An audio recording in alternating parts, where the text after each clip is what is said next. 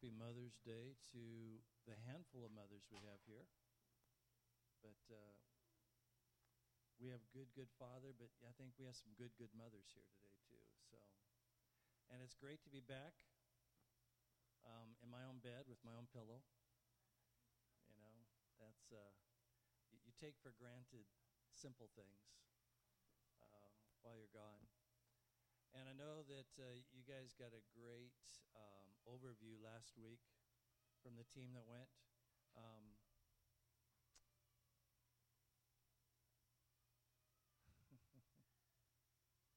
And so, honey, you want to say anything about Australia before we jump in here?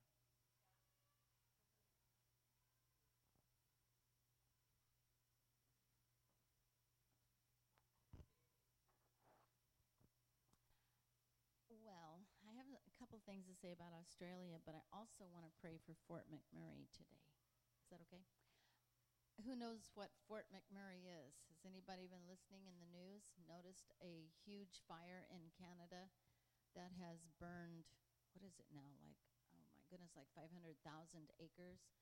A couple days ago, it had burned more area than the whole city of Azusa. And anyway, do you remember several months ago I mentioned a lady that I had a heart for that I saw in a National Geographic magazine? And I ripped out the article and I kept it for years because she worked in this crazy wilderness place called Fort McMurray. Anyway, long story short, I don't know if you remember that story, but anyway, I reached out and found that lady on Facebook, and I just had a heart for her, and I didn't know why. Turned out she lost her job at the Syncrude mine up in Fort McMurray, Alberta, Canada, and our house church prayed her through the difficult times, and they had let her go without her pension. She'd worked almost 20 years because she fell asleep at the wheel of this giant machinery and ran it into a snowbank, and even though there wasn't any damage, they thought she was a risk, so they let her go, and it was a really, really hard time in her life. Then the Lord got a hold of her heart in a revival at her church, and she was resigned to whatever God wanted for her, and she was just looking at options and thinking she'd go into her art, which was her passion, but she had a feeling God had something for her. And now I've been in contact with her this week because everything she's known and loved for so long, and she and her sons and her animals lived, is completely gone. Everything, her city is gone, and they're all living in refugee camps scattered around the city. And the crazy thing is, they've even had to evacuate the camps they were in. In fact, the main highway was burning, and so they couldn't even though they were all in their cars and had packed up their stuff, they couldn't even let them go in their cars because the fire was so raging. There was no escape routes, and so they picked up thousands of people in helicopters. So this is what she's going through right now, and right now she's at a place in Calgary, Canada now, and I've been encouraging her this week and assuring her that wherever she ends up, God has a plan for her, because there are many broken people around her right now. A lot of people have lost everything and are separated from loved ones, lost their animals, and have lost everything they've ever worked for. And anyway, I want to pray for them in Fort McMurray, and I want to pray for Kellyanne Forster because she has a ministry. Whether she wanted it or not, she is smack dab in the middle of heartbreak and sorrow. So I want to pray for her right now. If you'll agree with me, and if you have anything to add, we'll certainly do. Father, we do pray for this woman, Kellyanne Forster. Father, I pray that, first of all, she will not be offended at you, that she will realize that this was her plan, your plan from the beginning. Even when she lost her job, you knew what was in her future, and you knew that you would be using her to minister to many who have lost everything. So I pray, first of all, that you would raise up in her with a fortitude, with a resilience, and with a power that your Holy Spirit gives like no other time in her life, that she will have a heart for the broken around her.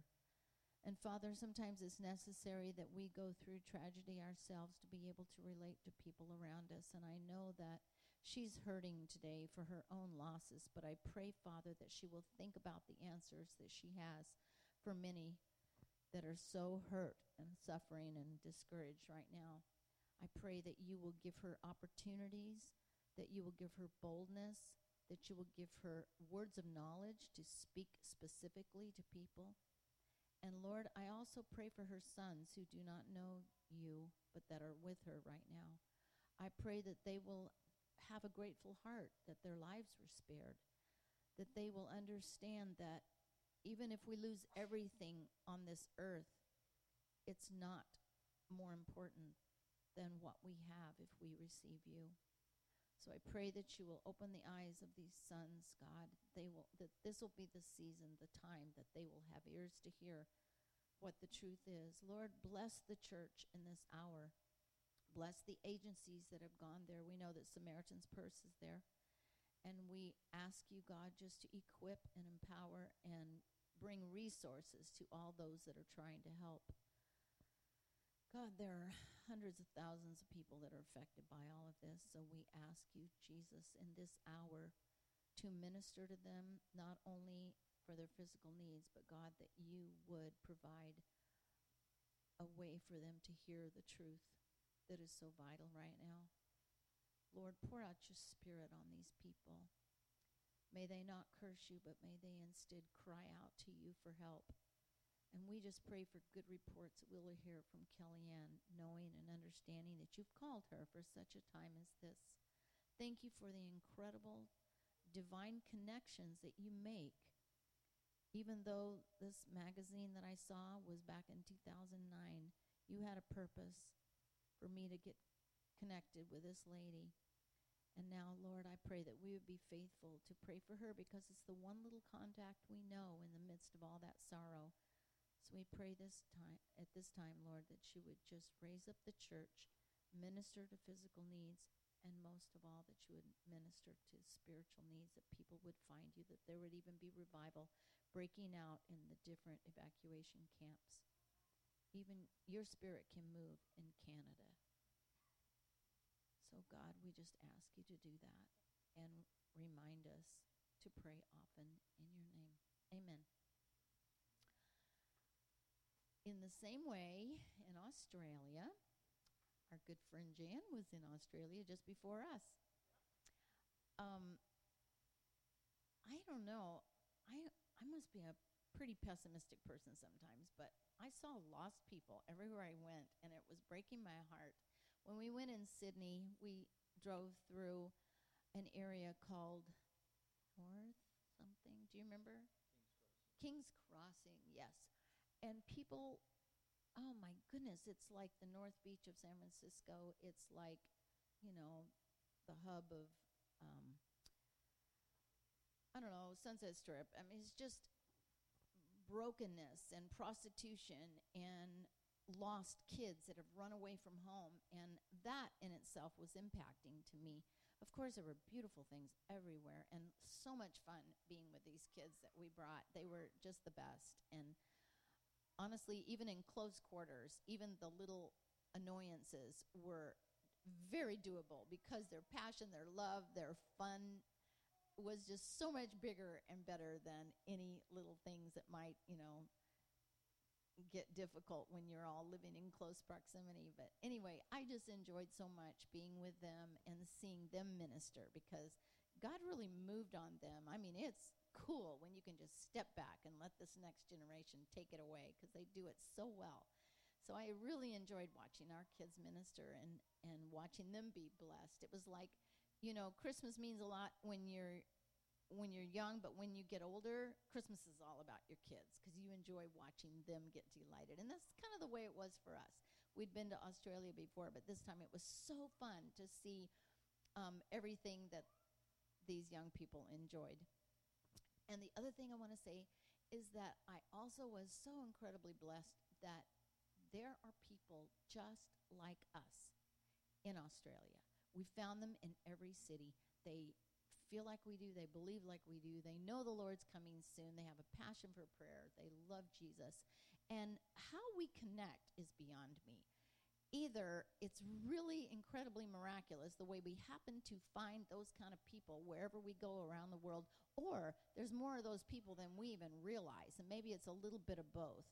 But I was so encouraged to see the people we met in Sydney, the Korean congregation that we went to, and the Sydney House of Prayer with a bunch of young people all living together, and they hardly have anything, but they don't even know it. They don't know they're poor. They just love the Lord so much, and they love to worship around the clock. So I was really, really excited to meet so many people that are just like us in this room. They love Jesus. They believe in prayer. They have a passion for the things of God, and that to me was an incredible blessing and a miracle to run into so many that are like us. And then there were even others, after these guys went home, there were even others that we met that just want to minister and want to, save the lost and worship Jesus. And so I was tremendously blessed by the love that they have for the Lord and also for us. That's one thing, maybe Rick will touch on this, but oh my goodness, Australia loves Americans. Christians look to the American church. They admire the American church. They want American church speakers to come out there and minister to them. They had such respect for us that blew me away, frankly. When we were in Sydney, they wanted to sit at our feet. They wanted to ask us questions. They wanted us to pray for them. And that was really humbling because I don't see us as any better than they are. In fact, some of them were pretty doggone passionate and really incredible intercessors. So it was humbling to see the way they think that we are something. I don't know why. But anyway, that was what I was most impacted by, besides the gracious hospitality from Ruben and Kate. They're just such givers. And even though the end of the trip, you guys lucked out. The end of the trip got really hard. We worked hard. Especially Rick, man, working on the chicken coop day in and day out. But it's the Taj Mahal chicken coop, let me tell you. It is fancy. But we had a wonderful time. And the last thing I want to say is that I was incredibly homesick. I missed not only my kids, but I missed this body. We really love you guys. And when we're not here, we really, really miss you. So, love you guys. Oh, and I have a little gift for the mothers today after church.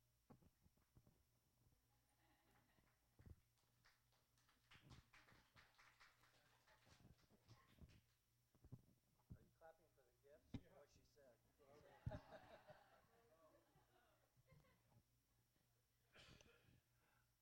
The only thing I would add to what Janet said was after the kids came back, we did meet with a number of pastors, all from different streams, from the Pimbula Baptist Church to the Kuma Episcopalian Church to the little town, I can't remember the name, next to it, from the Assembly of God Church. And these pastors come because they have problems in their church, and they think we have the answers. And so especially the Pimbula Baptist Church, which is very interesting because it is a Baptist church, but they are charismatic and they do believe in end times. And so we had great times to talk. But the church in Australia, I can't emphasize enough how much they are grateful for the church in America. They tell us two things. Number one, we're the ones that sent missionaries down there that brought the church, that brought the gospel to a penal colony. It was a prison for the British. And also, they're so grateful for the way we saved them from the Japanese in World War II. And those two things, it's just amazing how much the people we encountered respect Americans because, when I look at America, there's so much now not to respect, but particularly the church. And they are hungry. They're hungry for the things of the Lord. And so it was a real blessing to go down there and very humbling to sit down. And they have problems that are not uncommon to us, not things we haven't gone through. They have problems that we don't understand because of culture. How do you pastor a church in a city of 2,000? And it's the largest church in the whole region. And all of the two elders in the church have authority over the pastor. But the people want the pastor to have the authority over the two elders. and it's a congregational vote. And it's just that there's some messed up stuff down there. But Jesus never changes, so we just took what the Word says and let them figure it out. And I don't know what's going to happen in that mess, but we're glad to be home in this mess. And yes, I know. There's nothing like coming home to Donald Trump and Hillary Clinton. I mean, that's just, yeah. Oh, yeah, Australia knows everything. Everywhere you go, they're talking about Trump and Hillary. I mean, it's just they know about our politics, especially Ruben. Everybody in Australia that we talk to knows Ruben thinks Ruben should be an American because all he watches is American news. And so I just want to talk today about what's going to be the last part of a series on spiritual warfare, but it's really kind of it's a Mother's Day theme, believe it or not, because it's what we should be wearing. And I know that's always important to mothers and fathers too. But I want to talk about our spiritual armor. And it's fairly simple, and yet it's also fairly complex, because I've come to this conclusion. And let me just talk about myself, and if it fits on you, then you can wear it. We would never, ever, I guess I better restate that in the U.S., but I would say in this room, we would never go out of our house without first putting clothes on. I mean, it's the truth. And we plan everything. I mean, from our undergarments to which pants we're going to wear, what shoes we're going to wear, what socks we're going to wear, what top. I mean, we're very specific about, we don't just grab the first thing we see and throw it on and say, let's go. I mean, we're very specific about what we wear. And yet, I wonder how many of us each day walk out spiritually naked. How many of us don't sit and consider what Scripture teaches us about what we're to wear every day? Because here's the bottom line. The enemy doesn't sleep or slumber. The enemy is always mindful of who you are, where you are. He's always looking for a chink in your armor. And when we go out without any armor, he's ecstatic, because we're just open prey. He can just hit us from any side with anything. And so my exhortation today, my encouragement today, is for us to begin to put on a mindset that when we get up in the morning, we're just not thinking about what we're going to put on our bodies, but we're thinking about what we're going to put on our spirit, man. And Paul's real specific about what we should wear and why we should wear it. And so when he's writing to the church at Ephesus, he says this, finally, my brethren. He says, be strong in the Lord and in the power of his might. Put on the whole armor of God, that you may be able to stand against the wiles of the devil. So the first thing I want us to realize here is Paul says we have to put it on. Paul doesn't say that when you got saved, you got this permanent armor that stays on all the time. The final exhortation is he writes to the church at Ephesus about spiritual warfare, about how to walk in the power and authority of who they are in Christ. He says, here's my final exhortation to you. Here's my final instruction. He says that we need to be strong in the Lord and in the power of his might, and part of the process by which we do that is we need to purposefully put on the whole armor of God. That why? So that we could stand against the wiles of the devil. Paul's saying, look it, the devil is not going to give up. Even though he's already been defeated, even though he already knows his demise, even though he's already lost the war, he is not going to give up, doing everything he can to take as many people as he can out of the kingdom of God and into darkness with him. So when Paul writes this, he says, finally, brethren. So this is not an individualized exhortation. It's an exhortation to the body of Christ. And there is this necessity for us to stand together. You know, Scripture says if one puts 1,000 to flight, two put 10,000 to flight. Solomon, when he's writing the Ecclesiastes, in Ecclesiastes chapter 4, he says two are better than one. You know, for how can one defend himself, but two can stand against an enemy? So when Paul is writing here, he's talking to the brethren. So he's talking about us in this community. And let me just put a little footnote. You know, Kate and Reuben have this incredible property. The acreage of their farm is probably the same size as the city of Azusa. And yet they're the only ones that live there. They have this great compound, self-sustaining compound on this high peak on their property. And when I'm there, I think, man, would I love to have this. Man, could we do this? Could we do that? And yet they are so lonely because they don't have community.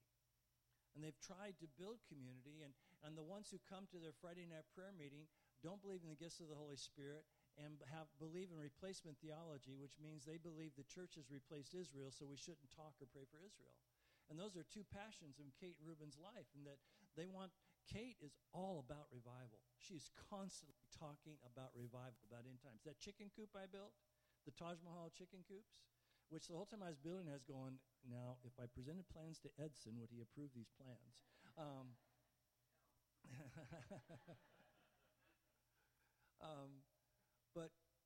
But it's all about being self-sustaining. It's also about helping others with growing food and feeding others. And yet they long for what we have. The one thing that so moved their hearts and ingratiated them to this community was when they came to our house church.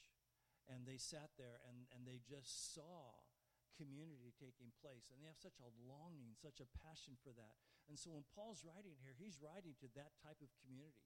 He's writing to fellow believers who live together in one accord, who will stand and fight together. So it's not an individual exhortation. It's actually a corporate exhortation that we stand together, and that we stand together and be strong in the Lord. And this is a common exhortation from God when he's talking in the context of his children going and possessing the land. It was the same exhortation that was given to Joshua. You remember, Joshua is about ready to move into the land that was promised to the forefathers. And as he gets ready to walk in, this is the exhortation the prophet gives him. Be strong and of good courage, for to this people you shall divide as an inheritance the land which I swore to their fathers to give them. So God gave Joshua a similar command. We are dependent upon God's strength in our spiritual battle. At the beginning of Ephesians, Paul says this, that we may know what is the exceeding greatness of his power toward us who believe, according to the working of his mighty power, which he worked in Christ when he raised him from the dead and seated him at the right hand in heavenly places. So our strength comes from standing and being seated with Christ, with understanding what our mandate is. For the children of Israel, Paul was saying, for the church at Ephesus, he was telling them to go, that your mandate is to be able to stand strong together against the schemes that the devil has. For the children of Israel was stand to be strong together, that you can go in and possess the land that God's already promised to you, which is something we have to hold on to constantly. Just because God promises something to us doesn't mean he lays it in our lap. He promised the promised land to the children of Israel, but they had to go in and conquer it. And things God has promised us in the city of Azusa, things God has called us to do, just because God has promised it and said he's going to do it, there is a responsibility on our part to do what he's called us to do. And that is to pray it in and to continue to pray, and not to go by what we see, but to go by who we know, and to not let the circumstances of man dissuade us in any way from standing firm on what God has called us to do. To be strong in the power of his might, to move in to possess the land that he's promised to us. It's a corporate call. And why are we supposed to do this? So that we may be able to stand. If you read Ephesians 6, the one thing Paul says over and over and over again, he says, stand therefore, that you may be able to stand. And when all else has been done, stand. Continually, he's telling us that we are to stand. And the word to stand against, and this word stand against is a word that will sound familiar to a lot of us. It's antihisteme, from which we get the word antihistamine. And antihistamine is something that fights against histamines, which cause you to sneeze and to get all swollen up. And so this word antihistamine is really to vigorously oppose, to stand face to face against an adversary. So when you have allergies, when you have a cold, you take an antihistamine so that it can fight against the histamine that's causing you to get all congested and swollen up. It's a military expression for us, and it refers to the posture that we're supposed to take toward the enemy. The devil no longer holds us under his control. Do you believe that? Do you believe the devil no longer holds us under his control? You better believe it, because if you don't believe it, we're a sad lot. God delivered us from the devil's grasp when Jesus said, it is finished. When he said it is finished, it was done. Jesus conquered death, hell, and the grave. And all the authority on heaven and earth was given to us by that great victory.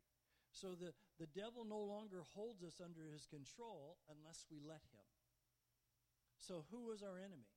Because Paul goes on, he says, we don't wrestle against flesh and blood, but against principalities, against powers, against rulers of darkness of this age, against spiritual hosts of wickedness in heavenly places.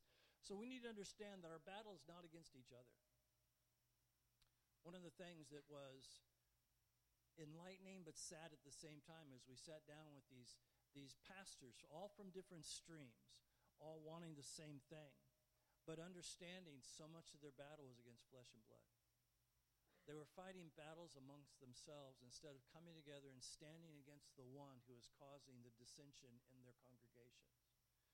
For the Anglican pastor, it was a great story because he was actually the pastor who helped Reuben when Reuben's first wife committed suicide, and Reuben was walking through that dark time in his life. Ethan came alongside and really walked him through, and then Ethan's marriage fell apart. And his wife left him, and he got remarried. And here's Ethan, who is an Anglican cessationist. Cessationist means that they don't believe in the gifts of the Holy Spirit. He is also a Calvinist. He believes that God chooses everybody. But his new wife, oh my goodness, she lived with, I forgot her name now. She lived with Jackie Pollinger for 2 years in China. Huh? You know who Jackie Pollinger is? Jackie Pollinger was the one who went into she just got on a boat, and she went until her boat stopped, and she ended up in China in the Forbidden City, and she became a woman who transformed the very worst part of China. And drug addicts and Edson and Philip got to go and spend some time with her, and like for them, their job was to pray in tongues all night over drug addicts. So he's married this woman now who believes in the power of the Holy Spirit, who sees God transform things. And so they were having the first church camp out that they'd had in like 12 years. And they were having it in Jindabyne, which was right next door. And so the wife had this view of what they were going to do, how the Holy Spirit was going to move. And the husband was just happy that everybody was going to come to the gathering. And Reuben tried to get them to let us come lead worship, but the husband wouldn't go for it. He says, no, we're not quite ready for that yet. He says, we only want to sing each verse once. That was his response. But we have to understand that our battle is not against flesh and blood. You know, we're to stand together. We're not to fight against each other. We're to get together in the war room and to find the strategies of God as we stand against the principalities that have been assigned by the enemy over the city, over what God has called us to do. Otherwise, we become easily detoured, and we end up wrestling with human adversaries. So we should prayerfully be warring against these invisible forces that are behind the scene. The Bible calls them spiritual hosts of wickedness. I don't think you can be more descriptive of what they are. Supernatural entities whose main goal is to misdirect our destiny. The enemy's purpose is to cause you and I to be misdirected. And it says he does it with these wiles, you know, the wiles of the enemy. The wiles of the enemy, wiles means this cunning deception to advance evil purposes. That's what we're to stand against. Paul is saying the enemy is cunning. He's a smart guy. You know, he knows, I've said this before, you cannot be a deceiver unless you know the truth. The enemy knows the truth. So that's how he's such a good deceiver, because he knows what the truth is. So he knows if he can twist it just enough, if he can get us to buy into it, that he can deceive us and we'll end up walking in ways of evil. So we need to understand that the spiritual hosts of wickedness, that God has given us this victory. I love the way Paul says this. In Ephesians 3, he says, to the intent that now the manifold wisdom of God may be made known by the church. He doesn't say that the church would know it. He says that the church would make it known to who? The principalities and the powers in heavenly places. God has assigned to us by the Holy Spirit this manifold wisdom, he gives us the wisdom that we can make known to the principalities that we know the power and authority that has been given to us through Jesus, and that the principalities know that we know. He says God has given us the wisdom to let them know. But let me tell you, you can't convince an enemy that you're ready for battle if you're standing naked before him. So we have to understand why Paul is so critical about us putting on this armor and walking in it every day, because God supplies believers with the armor that he himself wears. It's his armor. It's not our armor. Listen to what the prophet Isaiah said with regard to armament that God wears. In Isaiah 11:5, he says, righteousness shall be the belt of his loins, and faithfulness the belt of his waist. Then he goes on in Isaiah 59:17, he says, for he, meaning God, puts on righteousness as a breastplate, and a helmet of salvation on his head. He put on the garments of vengeance for clothing, and he was clad with zeal as a cloak. It's not like us being David and trying to take Saul's armor and put it on. No, we've been given armor that fits. We've been given the very armor worn by God himself, and he has entrusted it to us because he knows this is the armament that is able to stand against the schemes of the devil, these little cunning ideas, these little cunning diversions that the enemy comes with to destroy a church community through division or through false doctrine. Paul, when he writes to the Corinthians, he says, but I fear lest somehow as the serpent deceived Eve by his craftiness. And the word craftiness is the same word as wiles. So as he deceived Eve by his evil purposes, Paul says, I fear that somehow your minds may be corrupted from the simplicity that is in Christ Jesus.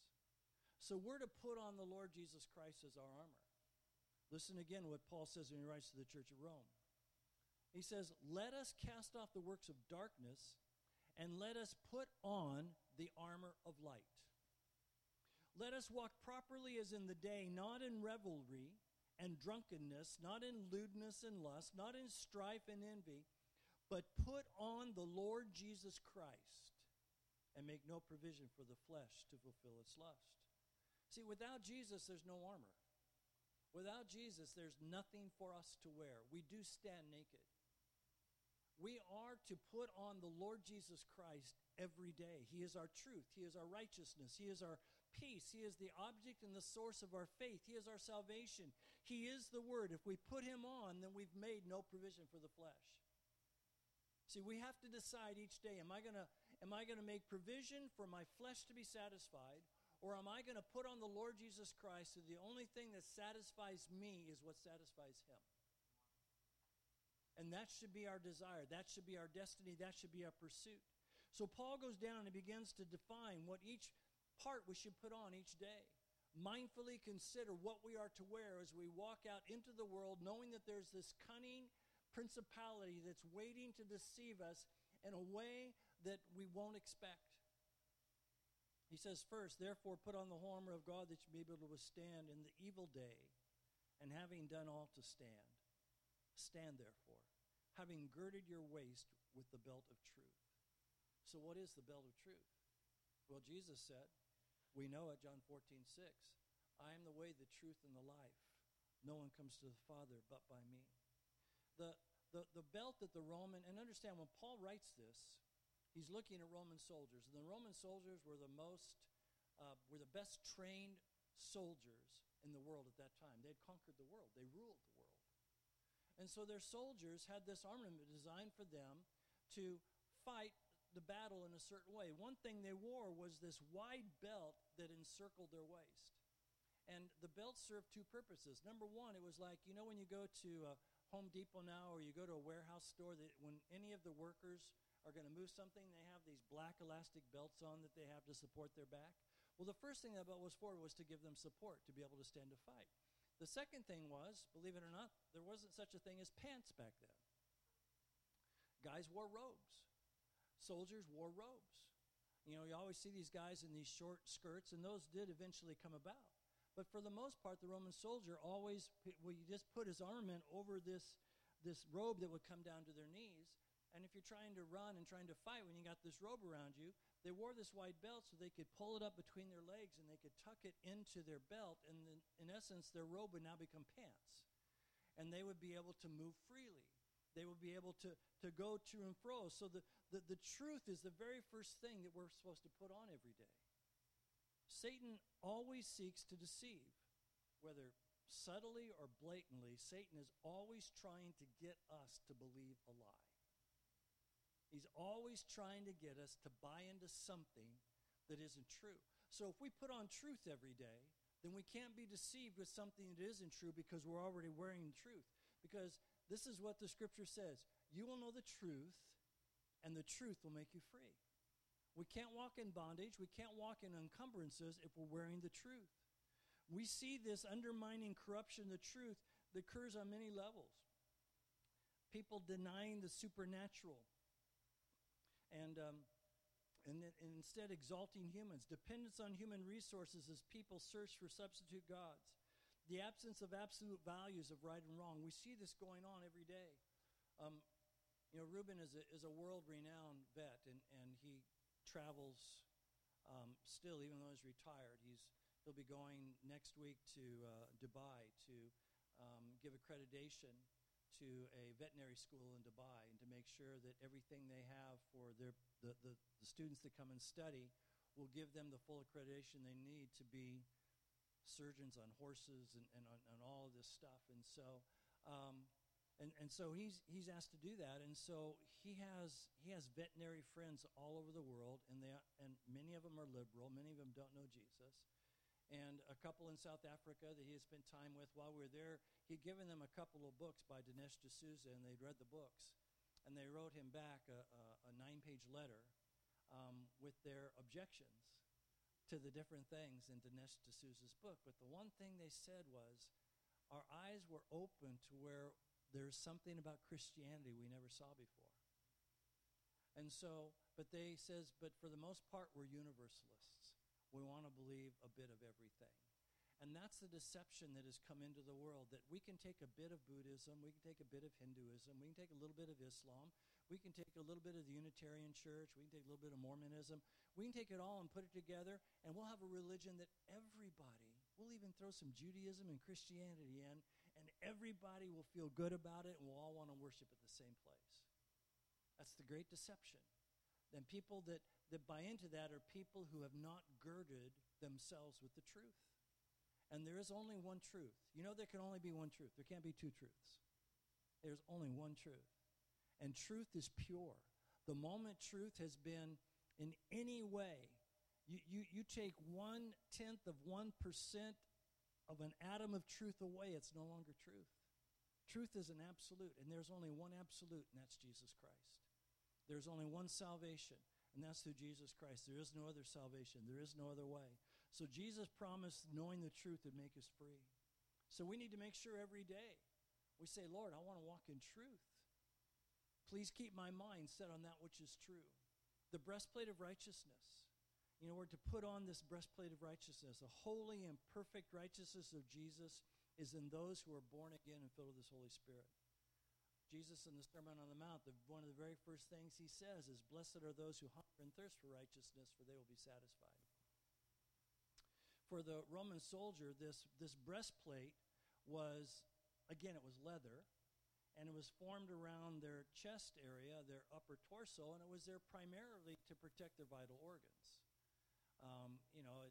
It wasn't foolproof or fail-proof. An arrow could still pierce it, a sword could go through it, but it was better than just having nothing. And so this breastplate was to protect their hearts, their tender areas. For us, we are declared righteous when we trust Jesus. We are commanded to practice righteousness as a habit of life. This is what Peter says. But as he who called you is holy, you also be holy in all your conduct, because it is written, be holy, for I am holy. So when we live holy, consecrated lives before God, we are putting on righteousness.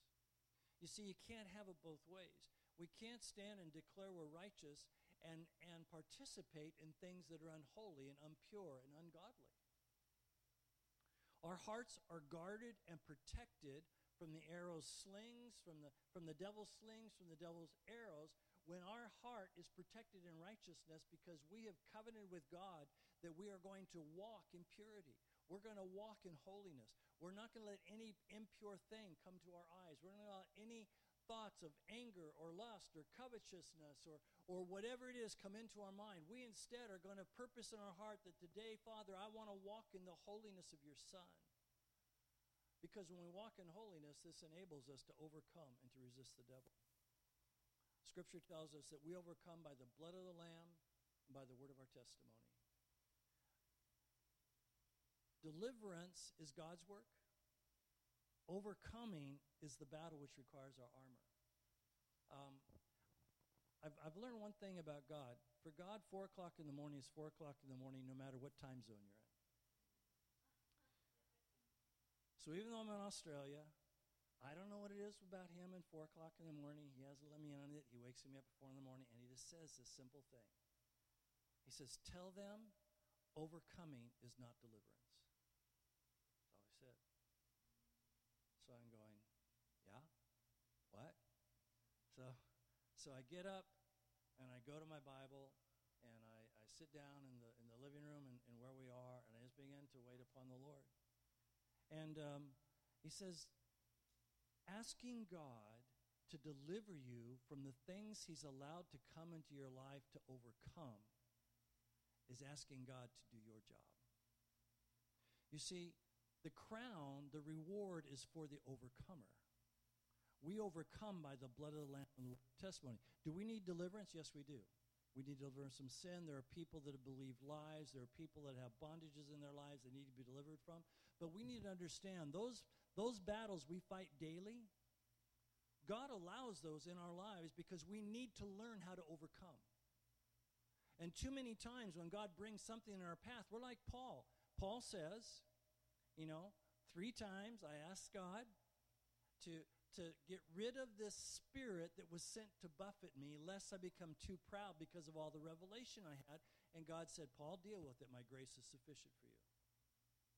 You see, God is going to allow those things to come into your life. Remember, Jesus said to Peter, Satan's come and asked to sift you, buddy. And so it's going to happen. You remember Job. When Jesus said, have you seen my servant Job? And Lucifer says, well, of course he's a happy guy. Look at all the stuff you do for him. When Jesus says, do whatever you want to do, just don't harm his body. You see, the Bible tells us there's this accuser that's before the throne every day, and he's up there, according to Revelation, until that moment comes when he's cast out of heaven for good and he's no longer to make accusation. But according to the book of Revelation, he is before the throne of God making accusation day and night about you and I. And he's asking permission to bring things in our life to cause us to stumble, to cause us to be distracted. And Jesus allows that. The Father allows us to encounter difficulties because the reward is not for God removing something out of our path. The reward is for those who overcome. And how do we overcome? By the blood of the Lamb, by the word of our testimony. You see, whatever it is that you're tempted by, whatever it is you struggle with, and you're saying, God, take it away, God, take it away, God, take it away. God's there saying, no, resist the devil and he'll flee from you. He says, no, flee youthful lusts. He says, don't be afraid. He says, resist. You're to stand. We're to wear the spiritual armament. We are to overcome those things the enemy is putting in our path to distract us because the reward is for the overcomer. God's not looking for people who simply know how to say, God, fix it for me. God's looking for people that when they encounter the schemes and the wiles of the enemy, they call upon him and they know how to overcome. And sometimes overcoming is just simply running the other direction. Sometimes it's grabbing somebody else and saying, hey, I'm really struggling right now. Please help me get through this. The day we got home, we went and saw our grandkids, went to Rebecca's house, and actually it was the second night. And so Friday night we're there, and they're watching The Hulk, Incredible Hulk, the movie. My grandson is just enamored by Marvel movies. And so Janet and Becca went on an errand, so I sat there and I'm watching part of the Hulk with my grandson. And all of a sudden, watching it, the Lord says to me, this is what overcoming is. And it was a scene where, the guy, whatever his name is, he's exposed to gamma rays, has poisoning. And so whenever his blood pressure gets, because of anger, gets up over 200, he becomes the Hulk. So he's left, he's hiding in South America, wherever he is. And he's going to this man who's teaching him how to breathe and how to keep his blood pressure down so that he doesn't become angry. And in the process, the guy has to do things to cause him to be angry. So I sit and the guy just starts smacking him across the face, trying to make him get mad. And he's looking at his blood pressure on his wrist, making sure it stays under 200. And then you see scenes after that where he encounters times where the men want to fight him, or they're trying to hurt somebody, and he wants to jump in, and they try to encourage him to become angry. And he keeps saying, you don't want me to get angry. You don't want me to get angry. And he keeps looking at his blood pressure. And he runs away from the situations where his blood pressure would get over 200 because he doesn't want to become the Hulk. Now, Marvel Comics is not in the Bible, but I thought it was a great picture of what it means to overcome. See, he knew he had to do his part. He knew he had to subject himself to the things that would cause him to be what he didn't want to be so that he could learn how to overcome them. And that's the same thing God is calling us to do. God is allowing things to come in our path so that we can learn how to overcome. You can't learn to overcome unless there's something to overcome. It's not a theory. It's not something you read in a book and go, okay, I've got it. After I shared with Kate and Ruben, what the Lord had said to me and how I spend it, Ruben says, oh, you got to read this book. And so 5 minutes later, he sent this book to my Kindle. And it's one of Watchman Nee's books called The Overcoming Life. And so I sat there and I read The Overcoming Life by Watchman Nee. And everything Watchman Nee said, I just said in one sentence. Okay? You cannot walk in victory if you don't know how to overcome. And the reason we're given spiritual armament is so that we can overcome. So to overcome something means it has to be in our way. It has to be a distraction, has to be an obstruction that is going to hinder us from being who God has called us to be. And God wants us to own who we are. God wants us to own what he's called us to. And the only way we can own it is to fight through it and to be able to stand and say, okay, here I am. God, I'm standing, I'm overcoming because I'm not walking out and facing this guy naked. I'm going to wear my truth. I'm going to put a breastplate of righteousness on. I'm going to stand before you. So it's the confession of sin also that keeps us righteous because we're not perfect. We are going to stumble. And Paul again, this time when he writes to, or John, when he writes his first letter, he says, if we confess our sin, he's faithful and just to forgive us our sin and to what? Cleanse us from all unrighteousness. If we're cleansed from unrighteousness, that means we once again become righteous. So it is the blood of Jesus that makes us righteous. We're supposed to wear these sandals of peace. It says, shod your feet with the preparation of the gospel of peace. A lot of people don't know this, but the Romans invented cleats. And so the way that they were able to stand better against their enemies, they took their sandals and they drove nails through their sandals. So they had these spikes that would grab into the ground. So they would shod their feet with these spikes so that they had better footing than their enemy had. And then they would make sure strategically they would choose to fight in places that had bad footing. Because their enemy couldn't stand, but they could because they'd shod their feet with these special sandals. We're supposed to shod our feet with the gospel of peace. You see, preparation, it says, shod your feet with the preparation of the gospel of peace. This firm foundation that keeps us standing under the attack of the enemy is the gospel of peace. And what is the gospel of peace? Jesus says, my peace is not the peace of the world. He says, I'm leaving my peace with you. It's not as the world did. He says, my peace passes understanding. So this is what this means. That when we enter into the battle, if we're shod, if our feet are wearing the gospel of peace, we have peace of heart, we have peace of mind with whatever we're encountering because we know that God has brought us to this place. Whatever obstacle, whatever thing we're supposed to overcome, we don't have to do it out of worry, out of angst, out of discouragement, out of fear. We can do it out of peace because we have been firmly established on the ground of the Word of God, and we can stand firm, and we're not going to lose our footing, so we can have peace of mind to know that whatever comes our way, we're going to be able to stand. Because we have prepared ourselves to stand in peace and to not allow the fear of the moment overwhelm us. And then we're to wear the shield of faith. And I want you to look at what Paul says here. He starts by saying, above all. So he's talked about a number of things, a belt of truth. He's talked about a breastplate of righteousness. He's talked about our feet being shod. He's going to talk about a shield. He's going to talk about a sword. He's going to talk about a helmet. He's going to talk about all these things, but he says, here's the most important one. He says, above all, taking the shield of faith with which you will be able to quench the fiery darts of the wicked one. It is Paul who says, when he wrote to the church of Galatia, he says, I am crucified with Christ. Why? And the life which I now live in the flesh, I live by the faith of the Son of God. See, the shield was the soldier's primary defense mechanism when he went into battle. They weren't that big. They're about 4 feet tall. They were made out of wood. They were covered in leather again, but they would take this leather and they would soak it in water.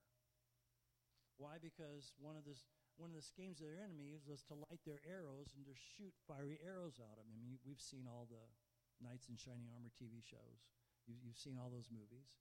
But when these shields were dipped in water with leather, when the fiery arrows would hit the shield, the water would put the fire out. And what they learned to do was they learned to march together with their shields overlapping, so that when the fiery arrows were fired, it couldn't get the person next to them behind them at all. Sometimes they usually get down on their knees and they get behind the shield, just be a wall of shields to put out the fiery arrows. Paul's looking at this, and he says we need to understand every day the enemy is going to fire fiery arrows at us. He's going to fire darts at us to cause us to doubt for whatever. So he says, above all, the thing that puts out the fiery darts of the enemy is faith. It is the shield of faith. He's basically saying this. Look at, if you've lost your helmet, if you've lost your shoes, if you've lost your sword, whatever you do, don't lose your faith.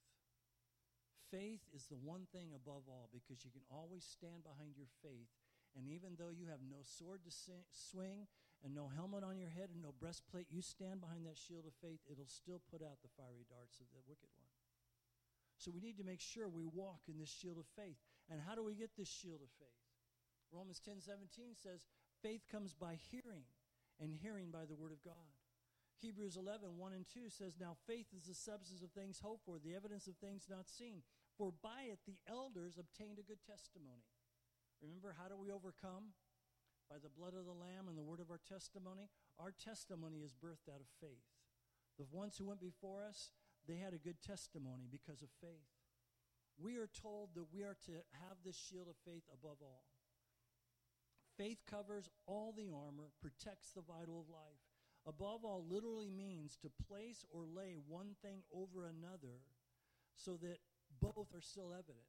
So even though you may still have a breastplate on, still may have a helmet on, you still may have a sword that people can see, the one thing that you want to cover it all is the shield. And Paul says the shield for us is faith. The role of faith is to extinguish the lies of the devil. Can I tell you, if you walk in faith, you know the truth, the devil will never be able to lie to you. You will never be deceived. If you have faith in what the Word of God says, and the role of faith is to extinguish these lies.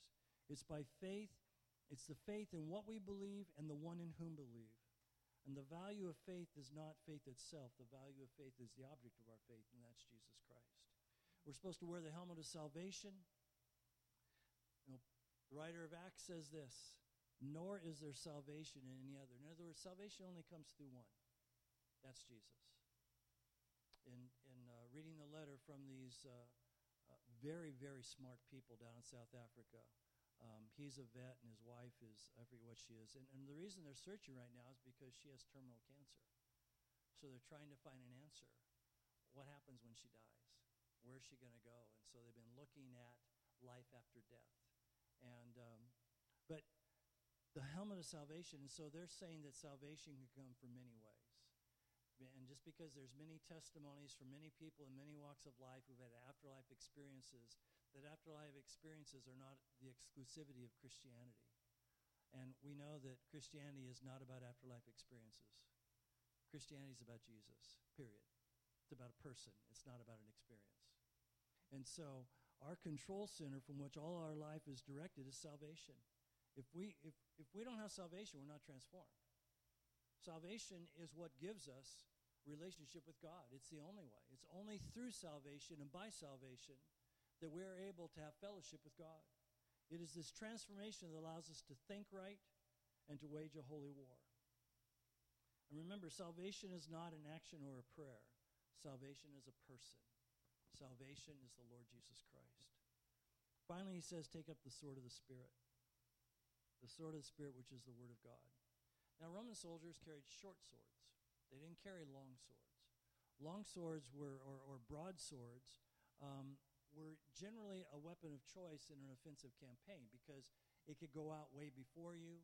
It was long enough you could keep your enemy away and you could do damage. They chose the short swords because Romans believed in close hand-to-hand combat. They didn't believe in battle from a distance. They believed to get right in the face of the enemy. So they had all their armament on. They had this shield, and all they needed was a short sword because a short sword could hide behind your shield and you could jab it at any time, and you could kill your adversary. And so when Paul's looking at this, when the fight comes to us, it is this weapon which we use to defend ourselves. It is this weapon, the victorious sword of the Spirit, God's Word. John 1:14, the Word became flesh and dwelt among us, who beheld his glory as the only begotten of the Father. The Word of God is the only offensive weapon you and I are given. We don't have bows and arrows. There's no bow of something, no arrow of something. We're given one offensive weapon, and that's the sword, which is the Word of God. The best picture I have for this rhema, for this spoken Word of God, it's not talking about we just don't hold the Bible and go, get back because I have the Bible in my hand. We have to know the Word. We have to speak it. That Word is spoken. The greatest picture I have is Jesus after he comes out of the wilderness. And basically what Jesus did was he went to this armament he had called the Pentateuch, and he walked into this armory and he found 3 swords. And he took these 3 swords, and as the enemy came against him, he had a sword that was ready for every attack the enemy had. Each time the enemy came to him, in fact, the second time the enemy tried to fool Jesus and say, I have a sword too. You know, isn't it written, he will give his angels charge over thee? You know? And so Jesus withstood the wiles, the evil schemes of the devil with his sword. He was able to take his sword and jab, and it tells us that after the 3rd time, the enemy left him, and angels came and ministered to Jesus. So it tells us a couple of things. Number one, the enemy is relentless even if you're Jesus. He knew who Jesus was. He knew everything that was going on there. He was relentless. He didn't just come at him once. He didn't come at him twice. He came at him 3 times. So we need to know that we can't consider ourselves to be, oh, poor me, if the enemy keeps coming after us the same way. He kept coming after Jesus the same way. He wanted Jesus to do one thing. He wanted Jesus to worship him. And he tried every way he could to tempt him to do it. Satan wants the same thing from us. And we would never say, I worship you, Satan. But the moment we walk out from under the protection of the armor of God and we believe the lies of the enemy is the moment we begin to serve him. It's the moment we begin to bow to him. We go into battle with the enemy, there will be just the right sword for every battle. You need to know the book. You need to know the scripture. You need to be able to stand against the schemes of the devil by saying, I know what you're saying here, but this is what the Bible says. Yeah? Nope, Bible says I can do this. What? Nope, I have this sword. We need to know the Word of God. Finally, this all takes place, according to Paul, at the end of it all takes place in the war room. He says, praying always with all prayer and supplication in the Spirit, being watchful to this end with all perseverance and supplication for all saints. In the briefing room of the Holy Spirit, We have the ability to be in direct communication with our commanding officer at all times. I can't emphasize this enough. Paul talks about not forsaking so great a salvation. I think also we need to not forsake such a powerful gifts as the gifts of the Holy Spirit. If you have a prayer language, if you pray in tongues, you need to be praying in tongues all the time. That's not just something you put on the shelf and you use when all of a sudden you get desperate or all of a sudden you don't know how to pray. You need to be praying in tongues, praying in the Spirit at all times. He says, praying with all prayers and supplication in the Spirit. The problem on battlefields has always been the same. The soldiers lose communication with their commanding officers, and they don't know what to do when they get into a difficult situation. Most battles that are lost is because there's no leadership, there's no communication between the commanding officer and the soldiers on the ground. We don't have to be like that. Whatever place we're in, wherever we are in constant communication with our commander-in-chief when we pray in the Spirit. Constantly talking to him, constantly hearing him speak to us. The problems are forever solved in the spiritual realm. Our greatest asset is the ability to be able to call upon the King of Kings and the Lord of Lords, our commander-in-chief, in the very heat, the heart of the battle. At that moment when you are suffering the greatest temptation, doesn't matter what the temptation is. Maybe it's the temptation, maybe you're like the Hulk, maybe it's to lose your temper. You know? Maybe it's in the middle of a fast and it's the temptation to let that Hershey's Kiss melt in your mouth so you can swallow and say, I'm still on a liquid fast. Maybe it's that temptation to just look a second time at that person that you have an impure thought about. Whatever it is, there is that moment when we can call upon the commander-in-chief and we can just say, God, we can pray in the Spirit, but he will give us the strength and the instruction of what we need to do to overcome at that moment. Sometimes he's just going to say, run. Get in your car and drive. Sometimes he's going to say, stand. Pray in the Spirit. I'll give you what you need the moment you need it. This all prayer is literally every order of praying. This is a specific method by which spiritual warfare is carried on. You will pray more powerfully in the Spirit if you purposely each day put on this armament. You would never, ever go outside naked. At least I wouldn't. Scare way too many people. But we would never go outside naked because we know the necessity of clothing. But why would we choose to go any day, any moment out into the world without armor on? We have to physically get up in the morning and choose what clothes we're going to wear. We've got to put each piece on. You know, nobody's come up with a suit that when you just step into it, your shoes, your socks, your pants, your underwear, your T-shirt, your shirt, your tie, your jacket are all on in one piece. You got to go through the process of putting each piece on. Why would we not do that every day with our spiritual armament? Why would we not simply begin the day by saying, Lord, I stand before you today and I want to gird my loins about with truth today. I want to walk in truth. Father, I want my heart, my vital parts to be covered in righteousness. Father, I want to walk. I want my feet to walk in peace. I want to know that whatever I encounter today, I don't have to be fearful. I don't have to be overwhelmed or nervous. I can walk in peace because I am walking in the gospel of peace. I want to know today that I have, above all, I'm walking in faith. That no matter what the enemy shoots at me today, Father, my faith is in you. My trust is in you. I know that you have a way out for me. I want to remember that I am yours because of the helmet of salvation. By the blood of your Son, by the sacrifice he made, I am called your son. And I want to put that on every day to remind me. And Father, this sword, I want to know your word. Holy Spirit, bring to memory everything I memorized and convict me to memorize more. Because when the enemy comes after me today, Father, and he will, when he has this scheme where he's going to try and trip me up today, I want to be prepared so that I can overcome, so that I can resist, because your word tells me if I resist him, he'll flee. And your word tells me if it's too much for me, to run away. Your word tells me greater is he who is in me than he who is in the world. So, Father, I stand on that. So why would we not put on our armament every day? How long does it take?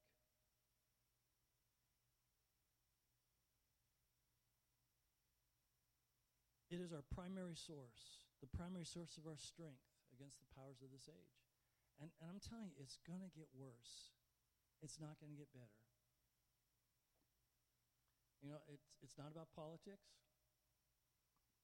It's not about world economy. It's about Jesus. It's about his kingdom.